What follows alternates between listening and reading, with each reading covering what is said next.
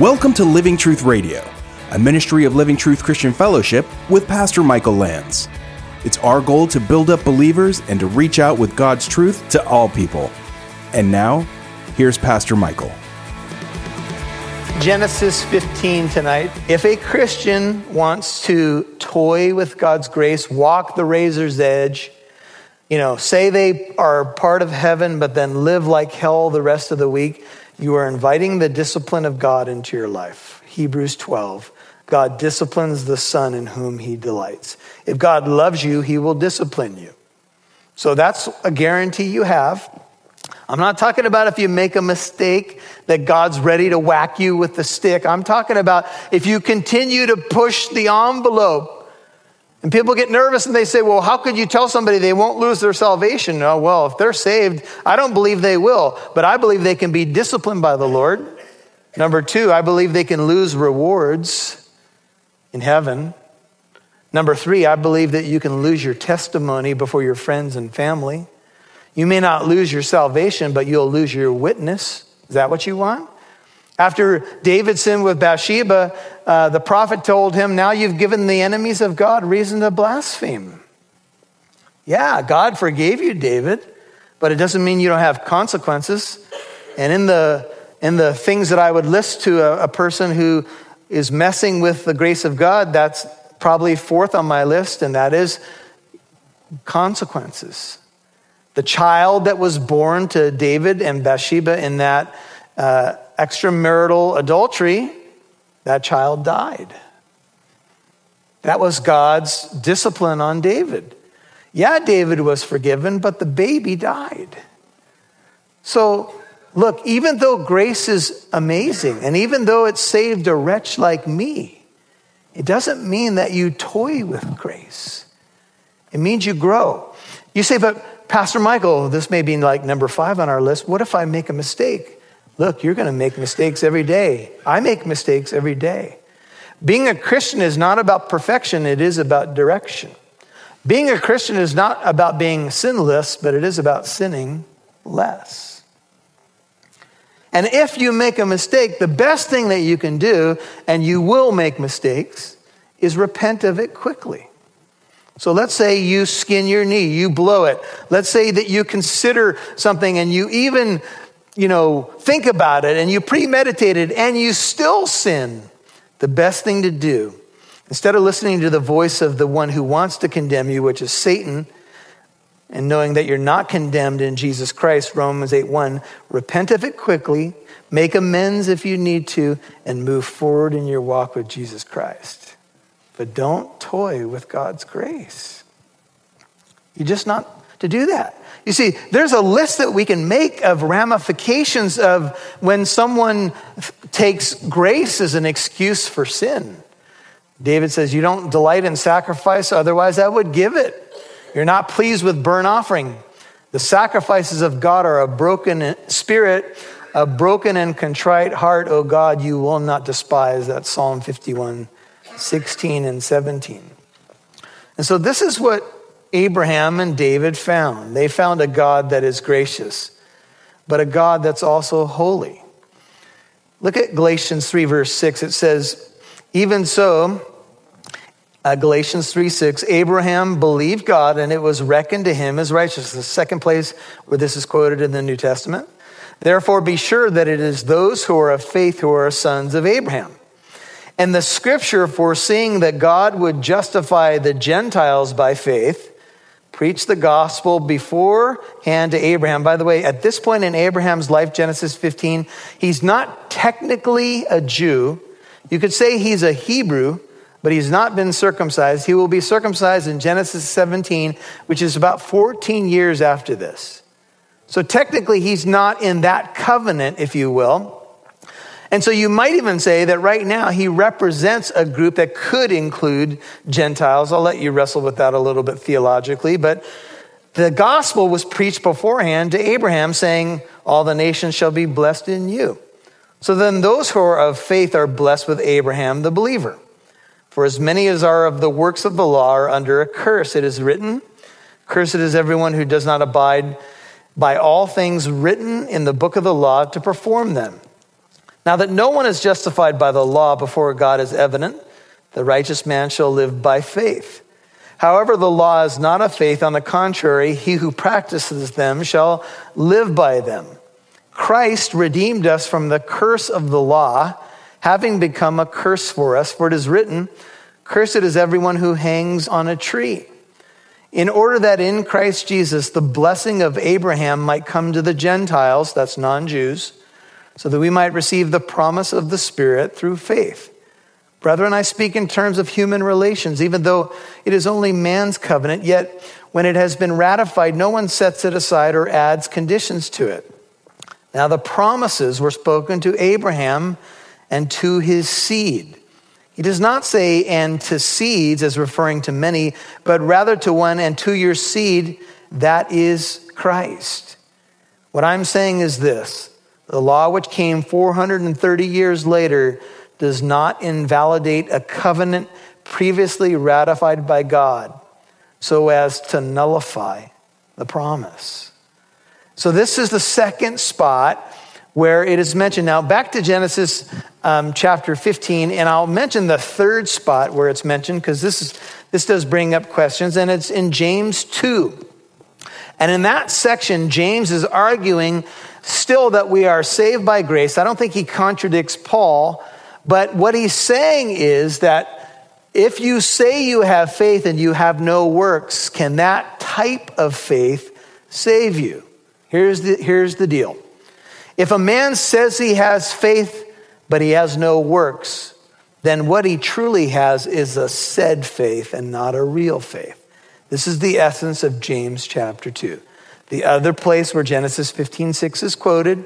And what James is basically saying is, yes, you are saved by grace, but if you don't have works, then that faith is dead. It's not a real living faith. Abraham had marvelous works. He even was willing to sacrifice Isaac later in Genesis 22, but he was saved by grace, and that's the point of the passage. But because you are saved by grace, it should motivate you to do great works for God. Amen? You should want to live out a life of gratitude to God. But having begun in the Spirit, we're not going to be perfected in the flesh. It's going to be all the work of the Spirit. The work of the Spirit in salvation and the work of the Spirit in sanctification. If you're born again of the Holy Spirit and now you're trying to get sanctified by the flesh, good luck. It's not going to work. And this is the essence of Galatians 3:1-3. Oh, foolish Galatians, 1-3, Galatians 3. Who's bewitched you? You began in the Spirit. Now you're going to be perfected in the flesh. Now you think you got to do it by works? No, that's not the deal. It's all the Spirit. And the more I'm walking with the Lord, the more I'm realizing how much it's not just about, it's not really about self-effort at all. It's about surrender. You might want to write that down. It's not about self-effort. It's about surrender. And when I surrender to the Holy Spirit and the things of God, then the beauty of the life of God comes out of my life. Genesis 15:7, he said to him, I'm the Lord who brought you out. You might want to write down Exodus 20, verse 2 there. Same language as when God brought out the children of Israel out of Egypt. I brought you out of Ur of the Chaldeans, Genesis 15:7, to give you this land, to possess it.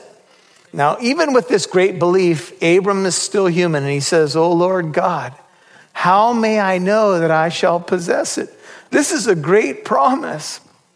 And I don't know that this is a lack of faith. I think he's looking for more detail, maybe some confirmation. You ever been there before?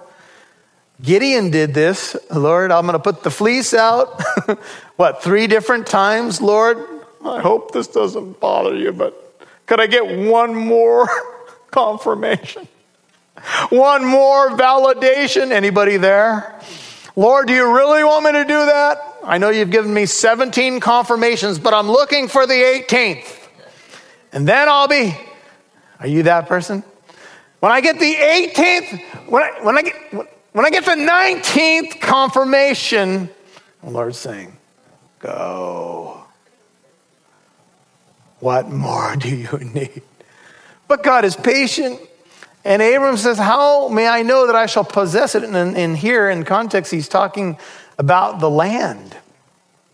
And now this intriguing ceremony. So God said to him, bring me a 3-year-old heifer, that's a calf or a cow, a 3-year-old female goat, a 3-year-old ram, verse 9, a turtle dove, and a young pigeon. So God says, okay, Abram, we're going to do a little ceremony here to confirm the covenant because you obviously still have some doubt.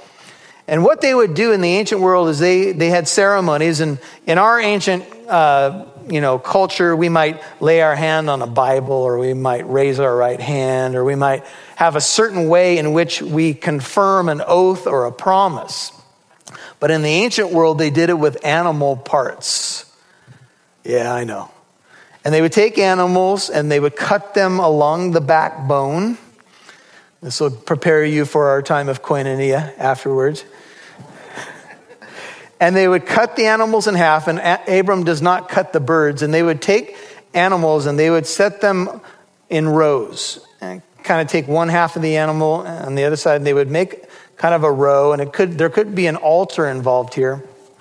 And the agreeing parties who were going to make the covenant would walk through the cut animal pieces. And the birds would be lined up here, and they were not cut probably because of their size. And the two would walk through the animal parts. And what they were saying is this: if I don't keep my end of the covenant, may what happened to these animals? That's pretty significant, isn't it? Imagine if we did this at modern wedding ceremonies. Do you think it would lessen the divorce rate? May what happened to this animal? Wow. Brandon, do we have the video of the animal pieces? Just kidding. We're not going to do that. In Jeremiah 34:17, the leaders proclaimed that they were going to set slaves free.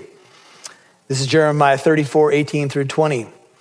And God said, they didn't follow through, and God said, I will give the men who have transgressed my covenant, listen to these words, who have not fulfilled the words of the covenant which they made before me when they cut the calf in two and passed between its parts. The officials of Judah and the officials of Jerusalem, the court officers, the priests, all the people of the land who passed between the parts of the calf, I will give them into the hand of their enemies and into the hand of those who seek their life, and their dead bodies shall be food for the birds of the sky and the beasts of the earth. Jeremiah 34:18 through 20. There's an illustration. They made a covenant, they made an oath before God, but then they didn't fulfill it. And God said, there's going to be a price to pay. In Abram's day, an oath was confirmed by a ceremony with these animal pieces. The parties walk together. Can two walk together unless they be agreed? We're told in the book of Amos. I almost picture a bride walking down the aisle, in a covenant type ceremony. The oath was especially sacred because of the shed blood, and the violation of it was considered a great dishonor in this culture. And the animal pieces are there, and substitutionary death is represented. Something has to die in order to make the covenant. This all starts to point to the sacrificial system to be realized in Israel's later history. The intimation, one writer says, perhaps was that if he broke it, the substitutionary death of animals would no longer be efficacious, and he himself, or possibly his cattle, would be subject to death. The ceremony dramatized a self-imposed curse should either of the covenant parties break the curse. Following this, presumably the animals would either be roasted or eaten, or else be consumed by fire, close quote. Then he brought all these to him, and he cut them in two, Abram did, and this probably took quite a while to do this, probably a day, at least a full day, and he laid each half, verse 10, opposite the other, but he did not cut the birds. And the birds of prey came down upon the carcasses. Now you imagine being Abram, you've done all this work, you have to get the animals, you have to cut them properly, you have to set up this ceremony, and now you're waiting on the Lord. And all of a sudden the birds of prey start swooping in, because what are they attracted to? Here's all these cut animal parts, right? And so you can imagine this scene if it was ever in a movie, Abram's got a broom or something trying to shoo away the birds. And so the birds of prey came down upon the carcasses and Abram drove them away. By the way, this picture of the birds, some writers have said, is a picture of Satan, how he tries to swoop in and ruin things that God is doing. And even in Egypt, and later the people will be in bondage to Egypt, they had a carrion type bird who was one of their gods. It was called Horus, and he was a carcass eating god with a small g, a false god. And this is kind of a picture of Satan always trying to get involved in the work of God, and he must be shooed away. A picture of Israel down through the ages in bondage to Egypt, Assyria, Babylon, Medo-Persia, Greece, Rome, all the Ottoman Empire did, and even Nazi Germany, and all these swooping in enemies. Now, when the sun was going down, a deep sleep fell upon Abram, same language as what happened to Adam. And behold, terror and great darkness fell upon him. So he's cut the animals, and he's gone into this deep sleep, and now he's got a sense of terror. Writers would say the terror is a sense of the arrival of God, like on Sinai, the holiness of God, the power of God. And God said to Abram, know for certain that your descendants will be strangers in a land that is not theirs, where they will be enslaved and oppressed for 400 years. That's going to be the Egyptian bondage prophesied by God. But I will also judge the nation whom they will serve, 14, and afterward they will come out with many possessions. That indeed did happen under Moses. And as for you, you shall go to your fathers in peace. You shall be buried at a good old age. Then in the fourth generation they shall return here to the promised land, for the iniquity of the Amorite is not yet complete. Now, people read that and they say, what in the world is the iniquity of the Amorite? And I don't have the book I was going to bring in. I must have left it. But the Amorite was one of the Canaanite people groups living in the promised land. And the Amorite, they were a very wicked people. And God was so patient. In fact, there's a portion of Leviticus where it lists 15 or more sexual sins that they committed, which are unspeakable. And God warned the children of Israel, do not repeat the sins of these people. And God is so patient. This is a picture of his patience, that he waited and he waited. And in fact, it says the iniquity is not yet complete. God was being patient. And when Israel went into Canaan, do you know that the Amorite had finally exhausted the patience of God, so that when Joshua led the people of Israel into the land of Canaan, he was destroying people who had utterly exhausted God's grace.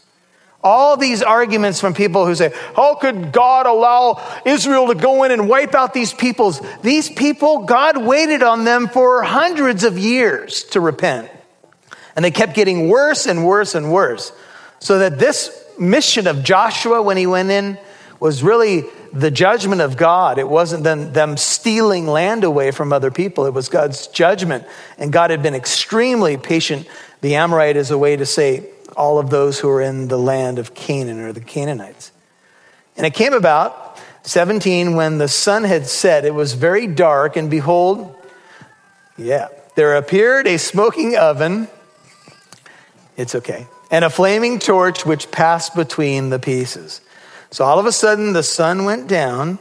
It was very dark, and behold, God appears. And he's pictured as a smoking oven or a smoking fire pot and a flaming torch. And this presence symbolic of God passed through the pieces.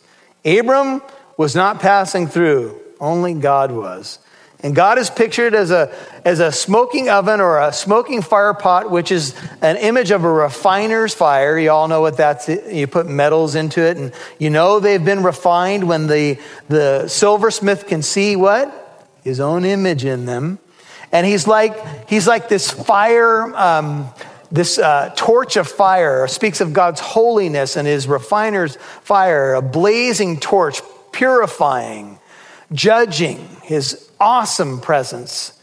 And Abram is simply watching on, if you will. He's not walking through. Only God makes this covenant, which makes it, by the way, an unconditional covenant.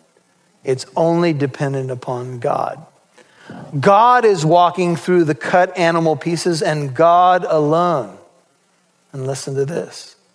What God is saying then is, if I don't keep my promise, may what happened to these animals happen to me. May I die if I don't keep my word to you, Abram. What do you think Abram might have been thinking at this point? Now, we know it's impossible for God to die. He can't die. But you say, but in Jesus, God did die. Well, Jesus came as the God-man, and he was killed as a human being, but you can't kill God. It was impossible for death to hold him. And in a sub-point, you could see that God is saying, hey, this covenant is good. If they could kill me, they could kill the promise. Are you hearing that, brother and sister? Because sometimes we feel like we're walking and we wonder, are the promises good? Hey, the promises are good. They're as good as God. God is eternal. It's impossible to stop what he wants to do. But in another sense, there's a beauty here on a deeper level, since this all, Abram, is going to, from his loins is going to come the Messiah. And the Messiah was cut for our transgressions. He was bruised for our iniquities. Our Passover lamb has been sacrificed. God is so serious about bringing you into his covenant. He was wounded for your transgressions. He was bruised for your iniquities. If you want to know how much God loves you, just take another look at the cross. Why would he go through that? Because he's true to his promises, and because he's going to fulfill his word. And on that day, the Lord made a covenant with Abram. We're almost done. Saying to your descendants, I have given this land. It's already a done deal, from the river of Egypt as far as the great river of Euphrates. That would be from the Nile to the Euphrates. And this is, you guys, in 48 and now in 67 in Jerusalem, Israel's back in the land. You all know that, right? So in part, this has been realized, but the fullness of the promise is coming when Jesus rules and reigns from Jerusalem. And Jesus says, I give them eternal life. They shall never perish. No one will snatch them out of my hand. The Kenite, the Kenizzite, the Cadmonite, the Hittite, the Perizzite, the Rephaim, look at verse 20, and the Amorite, which was mentioned in verse 16, and the Canaanite, and the Girgashite, and the Jebusite. Would you bow with me? Father, thank you for your promises in Christ are yes and amen. Thank you that we are heading for the promised land. And your promise is good. In fact, you have made a covenant. And we are in the new covenant with Jesus Christ. Nothing will ever break it. Jesus will never die again.